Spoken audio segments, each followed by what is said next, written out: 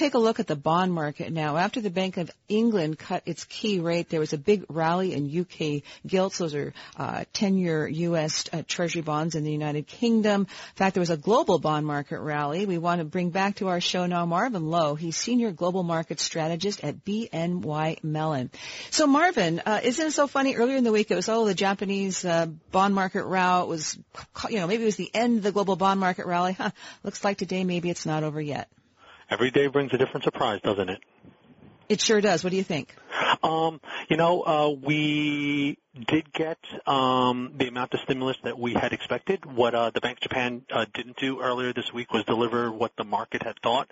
In this case, there was, really pretty much 100% odds that the Bank of England was going to cut their interest rates. They did, but they also reintroduced bond buying, which included corporate bonds for the first time for the BOE. So it did kind of almost over-deliver, and, like you said, we had a pretty nice rally in gilts, but that did carry over into most of the other sovereign bond markets, Japan being an exception to that. And for the U.S., we continue to push yields kind of the middle point of this range, but, definitely lower again. Marvin, should we read anything beneath the surface? Is the global economy really that bad that we've got the Bank of England lowering rates 25 basis points? Is it really that terrible that this is necessary? Well, you know what? Brexit definitely changes all the rules, if you will, because we really don't know how it's going to evolve. You can make the argument that the Bank of England was a little bit aggressive in making a move right now, but Mark Carney was pretty pointed in his belief that there was going to be a slowdown in the UK economy, and he acted based on that. And the prevailing thought was that there's going to be a spillover effect into other economies. So I think we're going to continue to see this dovish type of commentary come out of at least three of the four bigger central banks, the Fed being the exception, which is still saying that they're in a position to raise rates this year. So, and this seems to be one of the tough things for the Fed. Actually, if you look at WIRP, those are world interest rate projections, a very important page on your Bloomberg where you can check out the odds of the Fed's next rate hike going meeting by meeting. You look at Bank of Japan, all the big developed nation central banks. Now the odds of a rate hike don't move above 50% in the Fed funds futures market view until the end of next year. That was already at September. Now, granted, they may be underpricing when the Fed's going to move, but that idea seems to be that, it's getting harder and harder for the Fed to hike rates because the rest of the world is going the opposite direction. They don't want to be the odd central bank out. I think you got it spot on, and I will promote WIRP also. I use that page pretty much every day. The market is definitely looking at the Fed's words in a very skeptical eye. Whether it's the GDP number that we had, whether it's the bouncy employment number, I guess we'll see whether or not last month's employment report was more indicative of where jobs were in the U.S. or the one before that, which showed a very weak job market. But the market is expecting the ECB to do something. The market is expecting more from the Bank of Japan. The market is expecting, and pretty much the Bank of England said that they would be ready to act if they needed to. It makes it really hard for the Fed in that type of environment. Does it just make it easier and less expensive for governments to borrow and issue lots of debt, whether it's the U.S. Treasury or whether it's the UK Treasury? Yeah, borrowing costs are definitely low. So from a mathematical perspective, when they issue debt, it is going to cost less. When they refinance older bonds with higher coupons, it's going to cost less. But there is so much debt that's being issued, and it doesn't take much of a backup in yields to really start to worry people. The next part of the accommodations / stimulus discussion has started to go down the route of helicopter money, and whether or not that would really make investors uncomfortable is something to be seen. Carney today said that he was not a fan of helicopter money.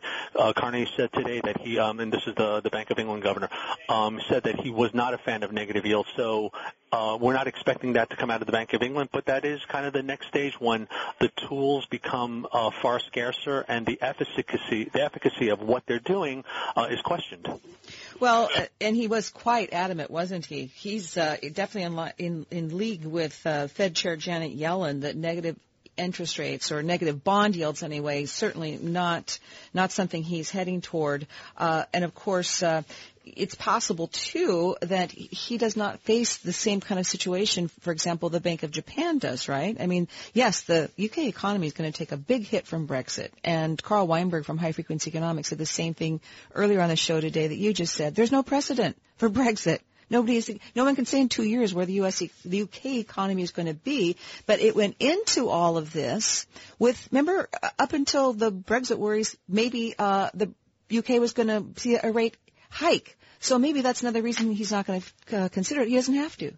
Well, I'll say that I was encouraged that he was as adamant about not going into the negative yield regime or really dead set against it, and I was encouraged that he really dismissed the concept of helicopter money. So it certainly makes the argument that that is one of the reasons the Fed wants to hike rates if they can, because it would give them a few more options. And remember, it's not like they have a whole lot, but being able to start a bond buying program again, being able to actually cut rates and not have them in negative territory already is an advantage that at least the BOE and the Fed has, so they can take that hard line and hopefully give the market a little bit of comfort that we're not going down there. But you once again get into an area where there's not a lot of room if, in fact, these economies turn or there is a big financial shock. And that is this ongoing concern that we've had for, quite some time because we're not seeing the growth that one would expect this late in an accommodation cycle, and there just are not that many traditional tools that are left in their toolbox. Well, Marvin, you just said it. If all of the action that they have taken after the financial debacle of 2008, if the action for lower interest rates has produced anemic growth and continues to produce anemic growth, or at least you have it concurrently, why don't they stop doing that? I mean, isn't that the definition of the crazy thing, right? I mean, if you keep getting the same result, stop. Absolutely great question. We would be second guessing as to whether or not things would be far worse. So that certainly would be their argument. But that's a pretty thin. I mean, I'm not saying that's your argument. I'm just saying, but that's a pretty thin basis on which to base global monetary policy. Yeah, and Governor Carney was quite adamant in his in answering one of his statements where I believe someone asked about either negative interest rates and or what savers should do, and he was of the approach that we think that X number of people are going to lose their job and we can't stand by. So while it is kind of a thin argument, it's an argument that I believe a lot of these central bankers hold true to heart. We've kind of heard that come out of Draghi before, and we've heard and read about how the Fed kind of views its extraordinary policy as okay. But Marvin, let's just suppose that some of your clients actually received a decent yield on their bonds. What would they do with that money? Would they not go out and spend it in the economy? Absolutely, it would be a better environment for savers. And again, you and I think, are coming from the same approach where we think that this really artificially low rate environment is not doing what it's supposed to do from the economic perspective. At the same time, we've got central bankers that do not seem to be comfortable allowing volatility to come to the market for any extended period of time, and we see them time and time again go in and try to quash that volatility whenever it spikes. And unfortunately, those periods of volatility seem to be more frequent, slightly more acute, and the responses from the central banks come quicker, and it's really this vicious cycle that we find ourselves in. Well, I think I could take the other side of this, too. So let's imagine a world where central banks start raising their key rates. let's say the Bank of England raised the key rates.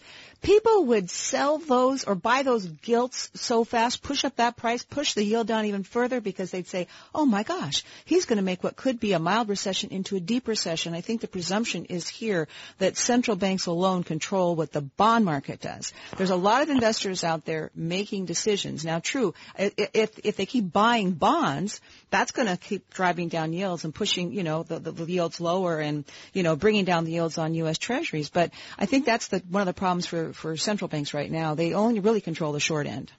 Yeah, well, a few things that are very interesting observations from what you just said. Number one is that we do have a flat yield curve, so and that curve continues to flatten. And today we did see a flattening as well as a decline in overall yield. So the long end declined even more than the short end. So that certainly is not a resounding affirmation of future growth in the economy. The other aspect of it is that, if they do wind up buying as much of the markets as they do, as we have in Japan, those markets start to function very, very, they start to misbehave in a way that's very difficult to either analyze and or for the central banks to control. And we saw yields in Japan increase from a percentage perspective after the, disappointing BOJ decision, as well as the disappointment from the fiscal stimulus perspective. It performed very poorly from a percentage perspective. Granted, you went from negative, so financing costs for the Japanese government is still pretty low, but erodes investor confidence in kind of this low rate environment. You can very easily wind up in a situation where it becomes harder for these governments to finance themselves, and that's a big concern too, because the amount of debt out there is quite large that the central banks own, even though we keep talking about a scarcity of government bonds. Well, if that scarcity of government bonds continues, maybe the central banks can just open up their books and start selling some of them. Yeah. I had hoped that as part of the normalization process, the Fed would start to reduce its balance sheets. And again, the perspective is that the central banks are continue to expand their balance sheets. So we're not even getting at that discussion, but they certainly could. It would help normalize the market.